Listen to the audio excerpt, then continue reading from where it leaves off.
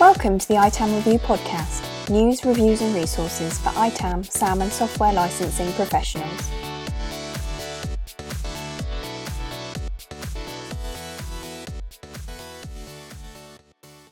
Hi everyone, thank you very much for joining us for another ITAM Review podcast. I'm Rich Gibbons and joining me today is Simon Lutie, the founder of Livingston. So thank you very much for joining us, Simon. Would you like to introduce yourselves for the audience? I certainly would, and thank you very much for having me, Rich. Yes, my name's Simon Lutie. I was the founder of Livingstone 12 years ago, and I've been working in the IT industry, broadly focused towards licensing and SAM for the last 20 years, and had a number of hats within the organisation over the last decade, but broadly focused at the moment around supporting our sales effort, running a team of solution architects, helping us build solutions, work with existing customers, promoting our services to new prospects, and generally trying to evangelise the market, and then obviously evangelising Livingston at the same time. Awesome, thank you very much. So 20, that is, you've seen plenty of things then in your time. And I assume you must have been about, what, 7 when you started in the industry? You're too kind. Yes, I have. I mean, I started my career actually at Microsoft. And so I had an introduction to the market with obviously, one of the largest publishers in this space. And it was a very, very different world as it relates to everything, Rich. I mean, we were back there trying to sell EAs, promote Microsoft technologies to customers. And SAM broadly wasn't necessarily a thing. That was all on-prem technology. It was all licensing. It was all EAs. It was all SQL and SCCM and all of the same players, I suppose, but being provisioned in a completely different way. And that really taught me what companies are interested in, what they spend money on. But it hadn't quite introduced me to how much extra money they were spending than they needed to. So I suppose you could almost say I didn't spend a great deal of time with Microsoft. After that, I went to work in the channel. So our key responsibility was selling as much software as possible to customers. And broadly, what we realized is we had no idea what they needed or what they were currently running. And nor did they. So it was building these portfolios of services and software and agreements, and then getting people interested in a relationship so they would transact with you. But there was this huge black hole as to what they actually needed, what they were running, whether they were compliant, and whether these things were fit for purpose. But in that community, obviously, the key job here is revenues, right? So you could almost consider me to be a bit of a poacher turned gamekeeper. But quite quickly, we found ourselves partnering with companies around software asset management. So you could consider it was broadly in its infancy. And that would almost be 20 years ago. Those were the days, Rich, that you would remember that Centennial was the hot product. Yeah. Software organizer, BCS, that kind of stuff. And those tools were really the introduction to SAM. And what we realized by partnering on some of those services is they could be an awful lot better and they could be an awful lot strategic. The market back then was broadly around inventory data. That was considered to be SAM. Centennial wasn't the Snows and Flexeras or SAM Pros of today. It was a reasonably rudimentary inventory tool, but that was the first time people were trying to work out what they actually had deployed on their devices. And by having a bit of access to that space, we started to identify an opportunity here, which is these people need some help working out what to buy. And obviously us selling it to them as a reseller probably isn't the right model because we have a great intention there to try and reduce our fees or reduce the margins that we have or the volumes of software. Well, it wasn't necessarily of interest to us, but we did start to identify a gap in the market. And that's kind of how I broke into this space, Rich, really just by having a bit of access to it, understanding some of the customer challenges that we had, knowing that where I was working at the time really wasn't solving for some of those problems. And obviously with the market in its infancy, if you think about an addressable market for software asset management, the question to the customer is, do you have software? And the answer is yes to every client. So that's really what piqued my interest. And those were the really rudimentary services. Trying to cut a single ELP for a publisher was broadly something a customer had never even seen. And that was SAM. That was what it was all about. Go deploy inventory, try and work out how to cut an ELP, look at your statement, find out that you've introduced a huge amount of commercial risk into your organization, and then start to give some recommendations on how to remove it. And that is still a big part of services today, but it's just one component part. Whereas, 15, 20 years ago, that was kind of everything. Protect me from an audit, stop these negative experiences, and usually do that on a one-off basis. Managed services didn't even exist. The first time I ever saw a managed service was the first time I sold one in the business before Livingstone, because it just wasn't a model that anybody was operating. But it was obviously key to identify the way that we used to work this out, Rich, was people would invite us back in for a compelling event. So let's say it was a renewal, or let's say it was an audit, and you'd give a bunch of recommendations on how to reduce risk and improve processes, and obviously try and optimize cost. And then we would come back a year later and it got worse. All of those recommendations, once that compelling event had disappeared, the recommendations just went into the ether. Risk had got worse. No one had optimized the contracts or reduced the cost. More and more risk was introduced, and it was just worse and worse. So that tactical model was very interesting at the point in time, but it just wasn't fixing the problem. It was just highlighting it. And sometimes I think about this market in that way. If you're not doing it properly, broadly what you're usually telling somebody is, here's all the mistakes you've made, and this is how painful it's going to be to fix those mistakes. And what we're starting to see as the market matures, and obviously the service providers get better and the technology gets better, can we stop that stuff from happening in general? Can we change the dimension of SAM from a mistake that you're making today or that you've been making for the last 10 years? Where the market is now going, and what I think people are really interested is, stop me from making the mistakes, and work with me to ensure that we don't introduce risk. And obviously, whilst you're at it, can you help us try and right-size our contracts and optimize our costs? That broadly is where managed services were born, in my opinion. But back then, back then, all that time, SAM managed services wasn't necessarily a thing, and there wasn't a great deal of sophisticated solutions. So that's a very rambly answer to quite a direct question. I've seen an awful lot, Rich, in the market in general, and obviously specific around the niche that we operate in and that I operate in. I think it's becoming more and more modern, more and more sophisticated, and obviously with that modernization and sophistication, it's becoming more valuable to customers. I think this market's never been so robust, and there's still a huge addressable market out there. Not everyone's doing this properly. In fact, very few people are doing this properly, and you would still be surprised at how many companies don't have anything. Very large organizations, hundreds of millions of pounds, dollars, or euros worth of spend, and they still haven't cracked this nut. And that's why we still like the market. There's still a huge opportunity here to bring people along with the journey, and deliver these solutions, and obviously obtain them value. Because if you've never had visibility and you've been blind in all of those decisions, we can shine a light and obviously help people make better decisions with better data and some expertise. Absolutely. I mean, I think you made several great points there, which we'll try and pick up on as we go through. I think the point there about companies not getting it right, that is something, exactly as you said, which continues to surprise me. So I used to be a reseller many years ago as well, and as I kind of got more into the proper ITAM world, I kind of had a sort of ranking in my head where I thought, right, any company of this size, obviously you've got it all sorted, and if anything, it was the other way around. Yes.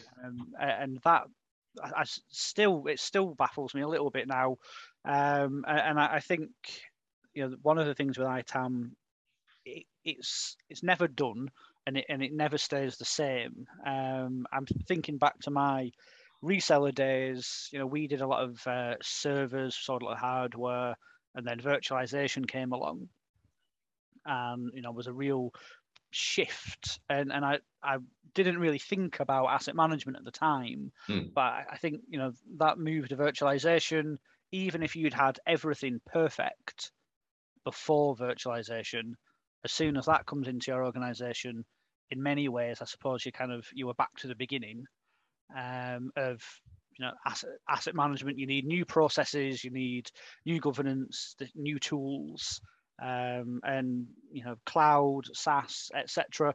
It just keeps shifting. Yeah, we're going through another cycle, and for anybody who works in this space, I will extend my sympathy, because when a company latches onto a disruptive technology like virtualization or cloud, the impact it has on everything else is at best an afterthought. You know, if you think about real transformation in a business, those disruptive technologies, acquisition, divestment, how many people get that right before they make the change? Very few, because they're going after a big ticket, right? So if you want to virtualize, you're getting out of the hardware game, or broadly out of the hardware game. But what you've forgotten is when you virtualize this Oracle database, you're introducing $100 million worth of risk. No one does those assessments up top, which tells me there's still a journey to go on here, because ITAM is broadly usually focused on cleaning up a lot of mess. And what we need to try and change in the market is building a business dependency on the function to make better choices up front. Because how many companies have made a best intentioned decision because it improves performance of a technology, but they didn't understand the underlying licensing implication, and they introduced this horrific risk. And when I say horrific risk, some of the bad, you don't find them in the press, but obviously you've been in this game for a while as well, Rich. We've seen audit settlements over $500 million. You know, the initial request from the publisher, from a few technical or architectural mistakes, these aren't $1 million problems. They become hundreds of millions of dollars problems. Now, I'm being sympathetic, but that's what drove our market 15 years ago. So we wouldn't be here if there weren't those kind of complexities and problems. But those disruptive technologies, the ever-changing landscape, and obviously how ITAM's trying to support with better choices and better decisions, it's not formed. And as you've mentioned, it will be an evergreening, ever-going life cycle here. Because now we go through another change in the market, right? So the latest one's going to be the cloud. And that changes absolutely everything. That old SAM program that you used to have on premise, counting licenses and cutting ELPs, isn't going to deliver you value through transformation. And now this data lives all over the place. It's not just in the one place. So how does everybody deal with those challenges? Here's the next cycle. And again, it's usually an afterthought. Oh, this might save me some money. It might improve efficiency. I can get out of my data center. Let's go and do it. But what impact does it have on everything else? What impact does it have on the rest of your software investments? Because those things aren't going away anytime soon. And all of the messaging in the market is obviously cloud taking over. But when you're 100,000 users, how easy is it to get out of the data center business? When you're running technology that might be 20 years old with an app dependency, those are real big challenges. And what we're seeing in the space around cloud is the bigger, more complicated you are, obviously the bigger the prize. But my goodness, it's a really difficult process to try and get out of data centers, modernize into PaaS, modernize into SaaS. I consider that to be running for the next decade minimum as well. Some people are much quicker. And if you've got the opportunity to go straight to cloud, we love those initiatives. And it's very interesting and it buys people a lot of great opportunity. But for those people going on the journey, well, you know, I'm sympathetic about the complexity and the cost of making some of these major changes. 100%, yeah. And I think the point that you make about ITAM generally only getting involved after the fact, you know, in an ideal world, it would be, you know, any big initiative, ITAM would be, you know, involved from the early stages, and I think it's, you know, value that ITAM can show to the business, where, you know, if you've done a big project, but then you have to spend 2 years cleaning up afterwards and spending all this extra money that you weren't expecting, etc.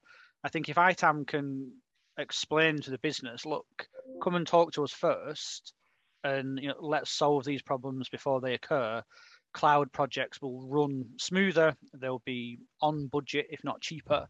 I think being proactive as an ITAM professional and go into the business and saying, look, this is how we can help you. I think there's a lot of value for a lot of people there. But the issue there is what this market needs to do is have a lot of good news stories and positive impact, because what you're talking about is a utopian position. But in your experience, Rich, how many people are appropriately invested in ITAM? I mean, I can go and speak to a large enterprise customer who's spending hundreds of millions of dollars on software, and they might have 5 people trying to do this job. And those poor people, how on earth do you retain the level of expertise across major software publishers, dealing with audits, how to transform the cloud, managing data? It's so multidisciplinary. I very rarely walk into a customer who's got the appropriate skill and number of resources to try and have that positive, impactful change. Because those people might be just drowning in tickets, dealing with software requests, desperately trying to calculate ELP's pre-renewal. So how much bandwidth do they have to go and have a positive impact of change? It's broadly an underinvested part of the business. But when you do it right, it's transformative. Millions and millions of dollars. I mean, people do make decisions blindly without the right levels of data. And what we need to do as a community here is promote the value of this proposition, so customers see where the huge commercial opportunity is, and whichever model they decide to operate, whether that's built internally, outsourced, biotechnology, whatever it happens to be, the first thing this community needs to do is promote the value of ITAM. And then everybody can go and promote the value of their own business as a potential solution. And each customer will be broadly different. But I do see underinvestment with these large customers or small customers, which is really hampering those professionals' capability to have this positive, impactful change. Because as we all know, you just get bogged down with the monotonous day to day. And that's an operational task, but it's not helping people move the needle. And in an environment where everything changes all the time, sometimes you just need time for these people to educate themselves, because you can't keep up with everything. You can't be PhD level on every publisher and every proposition. People need time to learn all of these changes in technologies. And it will never be utopian as we would love it to be. But I think if people make the right levels of investment in their own internal functions or with services or whatever that happens to be, it can obviously make a really profound change. And we experience that with customers who are broadly greenfield. Like I said, some customers are really just starting on the journey. And every time you take a look at something, there's a great opportunity because no one's ever looked before. And especially in this climate, Rich, I've had experience with banking, tech, who just have all the money in the world. And 5-6 years ago, broadly, sometimes you would find an attitude which is, we're okay with it because we're making so much money on the top line. Yeah, the software's increasing, probably could be better, but everything's going great. Well, guess what a global pandemic and a tight economy does? It changes your attitudes pretty quickly. And we're seeing a huge surge in requirement to reduce cost in companies who perhaps didn't care as much as perhaps they should have 5 or 10 years ago. Well, now everyone's interested and everybody really wants to take that first look. As revenues reduce, as the climate becomes slightly more pressurized, with everything that's going on in the market, now I think we'll probably see a secondary push for people who perhaps didn't pay enough attention. But now they want to know why these software budgets go up by 20% every term, but their business doesn't grow by 20% every term. Now people are starting to ask questions about their bill of materials or whether they really need this stuff or whether there's a better way to buy it. And again, I suppose it's that negative market environment that is starting to drive, hopefully, some attention, which isn't the perfect buying signal because we'd love them all to be positive. But for this ITAM community, I think everybody now has to latch on to what's going on in the market and start to build solutions for customers that meet those demands. And those solutions aren't cookie cutter. It's not the same ELP cyclical service giving you visibility and control of risk. Now we've all got to do something a bit more dynamic. because the software's changed, the cloud stuff's changed, the business has changed, and the intentions, the objectives of these people have changed. And it's our jobs as a community to react to that, and have a more dynamic way to deliver to our customers to make sure it's meeting their business needs. And I know that kind of sounds like buzzword bingo, but I'm seeing a profound change in what customers are asking for, which means we all have to innovate. And that is challenging. It's always going to be a challenge as we try and keep up with a changing investment landscape. Absolutely. And I think that point, that it was a little bit before my time in terms of being involved in the world of ITAM, but the sort of 2008 financial crisis, I've spoken to several people over the years who actually, in terms of ITAM, that was a bit of a positive. And that crunch, exactly as you said, made people look around and think, right, where can we reduce costs? And I think now exactly the same thing, but possibly, with SaaS and with cloud, I think it's fair to say it's easier to show a more immediate impact. You're no longer sort of renegotiating a contract, that will come up in 2 years or 3 years. If you do some things with SaaS or with cloud, potentially next month the impact is obvious to the business.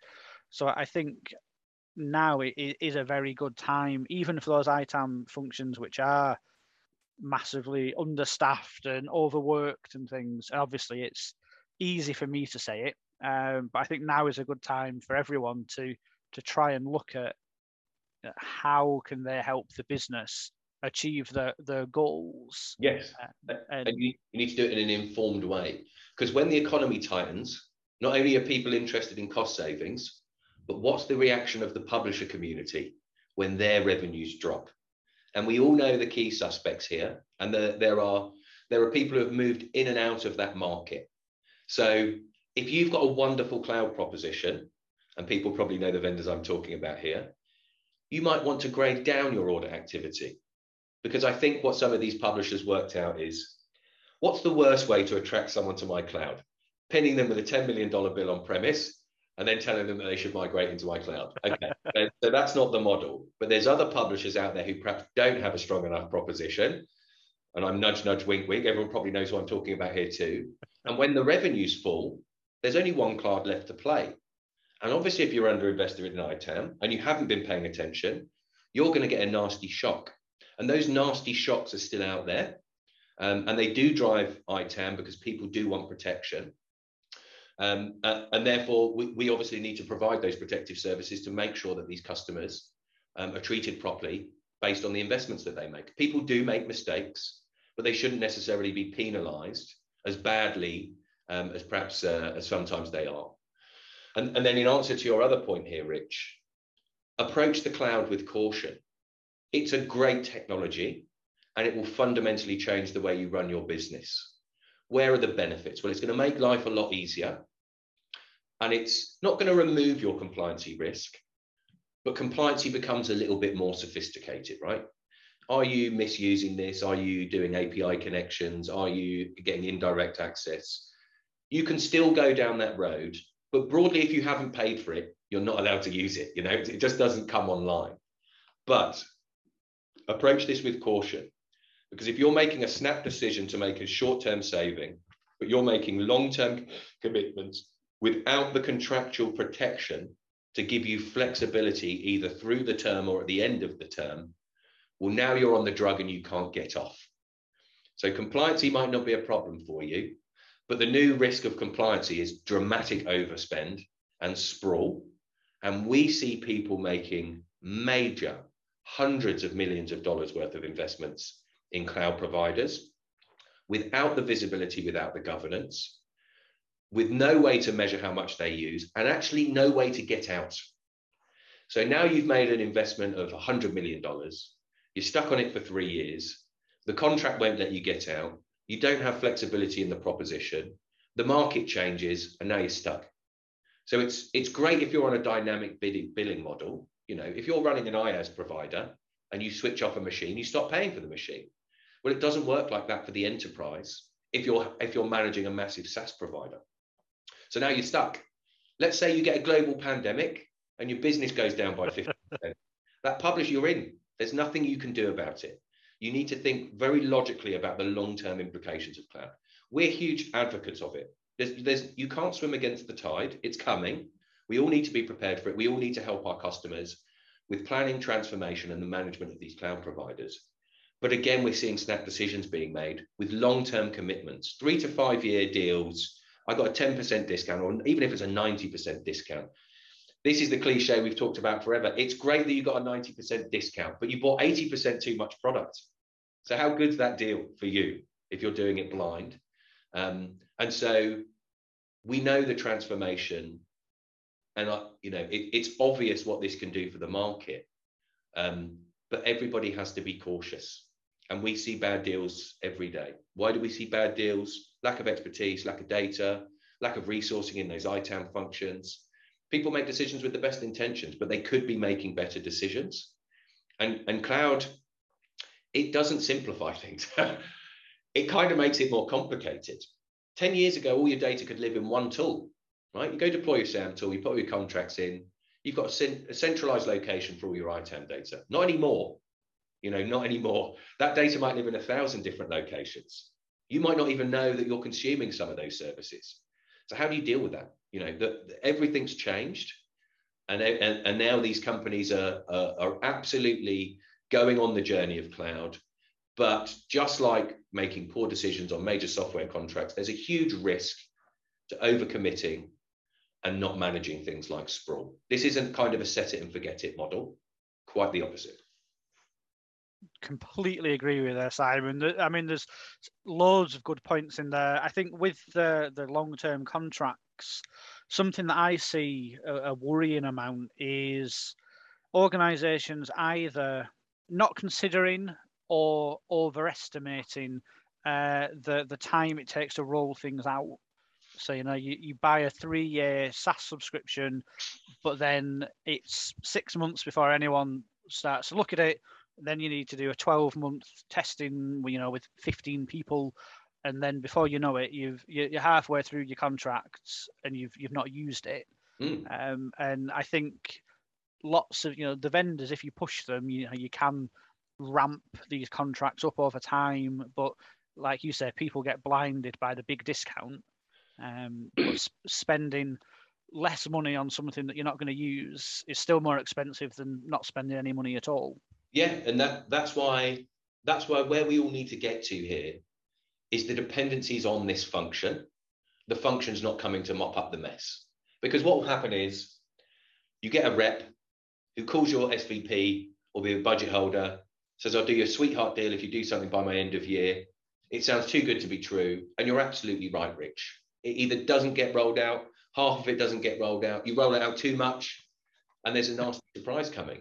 That's real ITAM at that stage. It's about planning and forecasting. It's about working with the rest of the organization to understand that in more detail. Because sometimes executives can make these snap decisions because they think they're doing right by the business. But functionally, it's almost impossible to roll those things out. And there are horror stories all over the market where people either didn't roll it out or they dual run and their costs just go up and up and up and up. So that, and you're right, vendors are, if you can go to a publisher with good quality data, absolute confidence, the expertise to know exactly what you're asking for, you approach them in the right manner at the right time of year, you can take the authoritative position in that negotiation.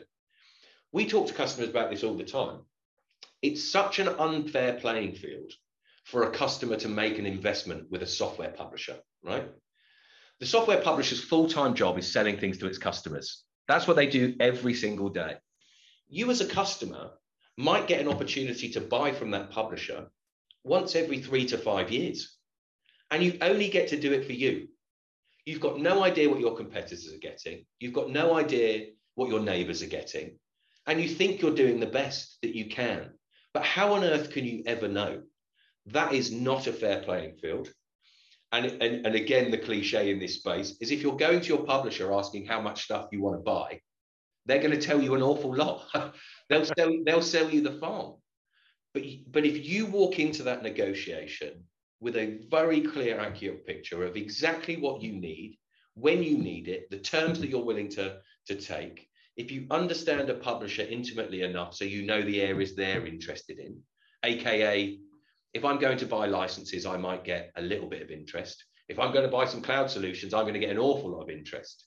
How do we package this model up to try and even a playing field for you as a customer? So you're not being taken advantage of or making blind decisions in this traditional way of asking for products, them selling you products, but not really understanding intimately enough about your business. That's not a fair world to live in. That's why the spend goes up 20%. That's why it's impossible sometimes to true down. None of that is done correctly. But if you approach in the right way, and you've got certain things to trade with, certain investments that publisher really wants, you can get phenomenal terms, amazing things that you didn't even think were possible, if you have the right information, the right approach, and again, if you have enough time. Because how many procurement people do you think sit down and go, I've had loads of time to do my EA this year. I've got all the right data. All of my stakeholders are playing ball. I know exactly what the portfolio of products is. I know this changing marketplace. I understand what this publisher's interested in. I know how I'm benchmarked and what price discount. Who's ever said that? We talk to people, it's quite the opposite. It's fraught panic, it's headless chickens, and it's doing the best you can in the time you've got available. And then the other thing, Rich, that person is negotiating all of the software. They're not deep on Microsoft, they can't be. They're not deep on IBM, they're not deep on SAP. They have to do all three of those publishers. So how can they retain that level of expertise? It's not a fair space. People do the best they possibly can. There's differing levels of maturity, but there is a way to change the dynamic as you're dealing with the people that you're buying software, cloud, and services from. And the way to do it is by having a much more intimate understanding of your requirement than them, having good and accurate data, and allowing yourself to take control. That's where we see it being successful. But it's tough.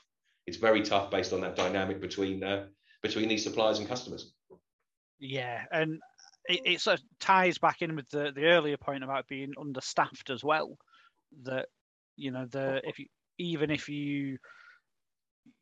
had the time, if you haven't got the people, you can't do it either.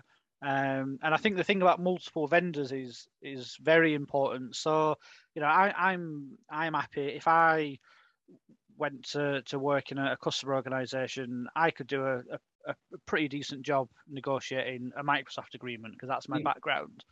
But if you asked me to do the same thing, well, literally for any other software vendor, Oracle, IBM, Micro Focus, whatever it might be, I don't know. I don't even know what products some of them sell. I would consider myself like you, Rich. I'm a generalist, right? I know a bit about everything, but I'm not a mile deep on anything whatsoever. That I kind of have to be based on the job I do. So how do you? Some of this stuff is PhD level. I mean, how many ways can you license a SQL box? What are the implications? A bit easier now. But back in the day, there was like 15 ways to license the same box in a different scenario. Which one has a different implication? Understanding the licensing rules is incredibly complex. Then when you map that onto your environment and the differing ways that you consume technology, colos, virtualization, physical servers, whatever it happens to be, well, there's an extra layer of complexity. Then there's different ways that you can buy it, so different kinds of agreements. And then you're talking about the negotiation strategy. I mean, how on earth do these people sleep at night? It must be terrifying when you're walking into a 50, 60, whatever $1 million, pound or euro investment. And sometimes we're dealing with customers who might never have done that investment. They've never dealt with that publisher. So it's not only do you need bodies, but you need depth of experience in these major investments. I don't think a customer could ever attain capabilities across everything. We're a service provider, Rich. We can't go a mile deep on everything. There's too much out there. Anybody who tells you they can go a mile deep on every software publisher is obviously they're naive or they're lying. So you can retain some real deep capability on those major publishers, as you should, because the investments are appropriate to do so. but the implications of everything, and now cloud's coming. You know, we were talking to a customer the other day. How do you manage licenses in a container? Well, it depends how you built the container. It depends what licenses you're using. It depends what data you're getting available. So cloud's not making our lives any easier. In fact, now you've got a brand new wave of technology where you're trying to deal with your old proprietary licenses because you still need to run them. And you've got different ways to consume them and different options. So now we're just seeing this additional layer of complexity across all of the publishers and all of the different ways that you can consume it. It's a massive undertaking. And obviously, if it's not done correctly, you're either not spending enough money and you're going to get a nasty surprise, or you're spending way, way too much money. And that's the interesting thing about this area. We had, so I've spoken to customers in the past, Rich, and they said, well, we never get audited. And they were very proud. And I went, well, that means you're spending way too much money. That's not a good sign. That's very true, actually. That's a good point. Yeah, we hear that a lot, you know, people assuming that they're not getting audited because that means that they're doing everything perfect, and they've got a reputation for being, there's no point auditing them because you won't get anything out of them. But actually, is it the other way? Is it, as you've said, that there's no point auditing them because you're earning enough out of them anyway? Why would you audit your golden goose? Why would you try and scare them away? Yeah, they're all bad signs. But we are, you know, as I mentioned earlier, we are seeing people wake up to that, becoming far more interested and building that dependency, which is, you know, for someone who's very passionate about this industry, is music to my ears. As you see this evolve, you would have thought as a supplier, Rich, I'd be disappointed when I walk into a customer who's doing it properly. I'm not. I'm thrilled. It means people are investing in this space. And if people are investing in this space and it's driving opportunity, that means it will proliferate and more people invest in the space. Like I said, the first challenge for our community is get people invested in this concept, get them understanding the value, and get them thinking about all these opportunities. And then it's up to us where they buy that stuff from. You know, who's the better model for that and however they want to consume it. But we all need to get the message out that there's a great deal of value behind this proposition if you do it properly, if you invest in it properly, if you buy yourself the appropriate amounts of time. I think we're still scratching the surface in this space because, like I said, everyone who consumes software or cloud should be doing this, and they probably should be doing it slightly better than they're doing today. Couldn't agree more. And yeah, I think, you know, I mean, the mission statement for us here at ITAM Review is, you know, we want ITAM to become sort of as ubiquitous as finance, for example. You know, you wouldn't run a business without a finance department. So why would you run a business without an ITAM department? And that's where ultimately we want to get to. And, you know, there are some organizations that we talk to where things are like that. You know, they are involved and everything is going the way it should be, but they are, you know, sort of few and far between. And I think a lot of it is around that showing the value. I think speaking to some people at our conference last week, one of the things is something like an audit is a very visible incident, and you can show to the business, look, it was going to be X because of what we did, now it's only Y, so you know there you can see what we do. And I think sometimes the struggle is how do you show value in, you know, just every day in general. And I think that's where maybe as an industry we need to be better. Yeah, so that milestone, that audit milestone, is the one that used to get us all of our introductions, Rich. And we still get a few that way. But it's still a negative purchase because we would roll into a customer with a $50 million settlement on the table, and we might pull it down to 1 or 2 by doing it properly and keeping that publisher or the auditor honest. But you still got to go to a CFO and say, write the check for 2. I know you weren't I know you weren't planning on it. I know it's unbudgeted. I know you're already spending $100 million with this provider, but now you need to write a check. And then what we would do is go, and can you write us a check too? Why don't you write another check for us so we can stop this from ever happening again? This is why the managed service is so important, Rich.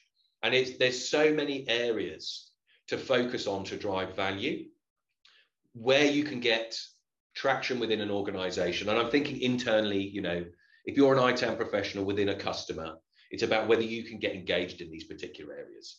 Because just know, every day, tons of people are requesting software, tons of people are changing software, tons of people are transforming software. You're making purchases every month. You're going through a renewal cycle every month. You're getting audited all the time. You've got cloud services over here. You've got SaaS services over there. The landscape's so broad, you need to focus on where those opportunities are. And this needs to be a value approach. Don't go after something that costs you $50,000 that you can't move the needle on. We can't cover everything, and nor should you have to. Go after those big ticket items, make a positive impact on those with data, commercial expertise, whatever that happens to be. Get some good news stories and then expand your capabilities. But you just need to be mindful. We do see some customers trying to boil oceans, right? We're going to go big bang. We're going to buy the tool. We're going to hire 40 people and we're going to get this right. Just like what you said about other investments, I have seen, and I'm sure you have seen, many of those fail to deliver value for 2 or 3 years. All that does is give this function a bad reputation. If the tool didn't go in time, if you missed the renewal, if you didn't protect the audit, you know, as well as trying to promote good news stories, obviously bad, you know this in the general climate we're in anyway, bad news travels fast. ITAM didn't do this. You need to avoid those areas, making too bold commitments and setting clear expectations. Phasing services, phasing programs is the right way to do this. Prove value, expand your capability. Go after those big publishers. Once you've got them under control, once you've driven some value, once you've helped transform the cloud, once you've reduced some cost, once you've batted away a few audits, go after the next 5. Then go after some processes. How are we doing software requests? Can we improve our user experience here? You know, how do we provision all these new technologies? How do we deliver a better service to our business? That might be not dollars with your investments, but it certainly improves the capability. There's so much stuff going on. There's so many touch points with these investments that you need to try, you know, that ongoing capability to drive value is critical. And it raises a very, another very interesting point. If you're an ITAM professional within an end user, if you're a service provider, some of the biggest challenges is trying to explain to your business why you should be doing this, because they might not know. They know they've got some bad experiences, but how do you justify these investments to either buy technology, increase your internal teams, go to service providers? It's a massive challenge, because the other thing that good ITAM has to compete with is good enough ITAM. And we see some of that too. We save some money on reharvesting. We haven't been audited for 5 years. We're doing a great job, but it's not as good as it could be.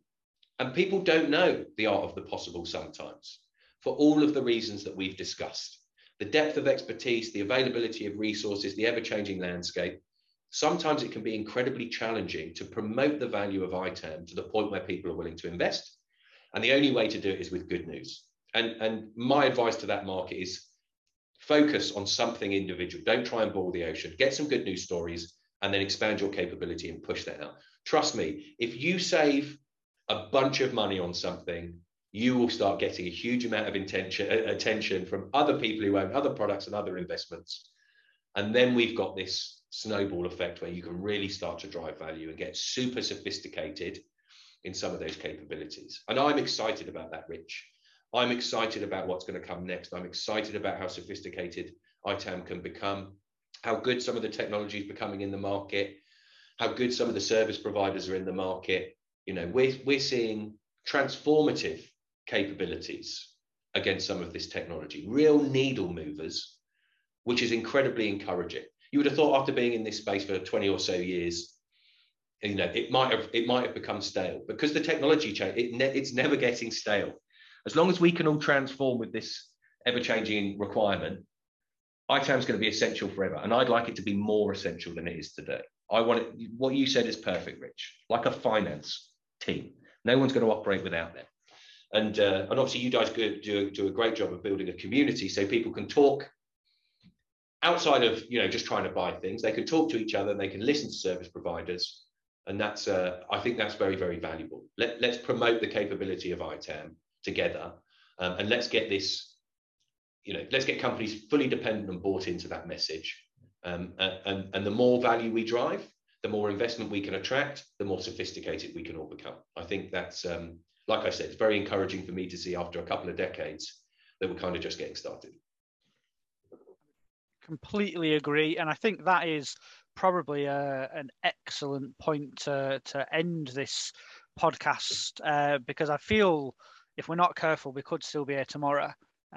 We've both got so much to say. Yeah, we'll take on Joe Rogan. We're going to have a 7-hour ITAM podcast. Yeah, let's do it. We'll have a Spotify contract before you know it. I'll sort that out later. We'll share it. Sounds like a plan. But no, I mean, that's a great sort of summation of what we've been talking about there, Simon. That point you made about the good news and building something, and not trying to do everything at once. And I think sometimes everyone out there, sometimes you do, even if you've not got enough time and you've not got enough people, you do need to take that step back and say, right, actually, what are we doing, and which bits of it could we do next month or next year even, and which bits should we do now, and try and plan a strategy, I think. So that, yeah, I think that there's loads of great stuff in everything that you've said there, and hopefully it will give people some food for thought, and an insight into where the market's going, how managed services may well be able to help them, and how they can take some steps to build the profile of ITAM within their organisation, and of course, if enough people can do it inside their organisations, then it will reflect across the industry. Indeed, yeah.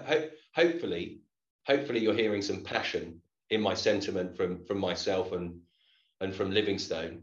And there are a great deal of passionate individuals in this space, Rich. That's one thing I can say about the ITAM community. People really care, and they're very, very focused on these particular areas. So, I'd like to take the opportunity to thank you for the platform, Rich, so we can start to get the message out. I've really enjoyed the conversation, so I really appreciate it. I mean, I've really enjoyed it. Yeah, thanks for your time. And I've got a feeling that, this probably won't be the last podcast we do together. There's plenty more to talk about. So thank you for your time. Thank you everyone out there for downloading and listening. Hope you've enjoyed it. And I will see you on the next podcast or webinar or conference or event that we run. And Simon, I look forward to our next podcast or whatever it might be when we next chat. Thanks, Rich. Really appreciate it.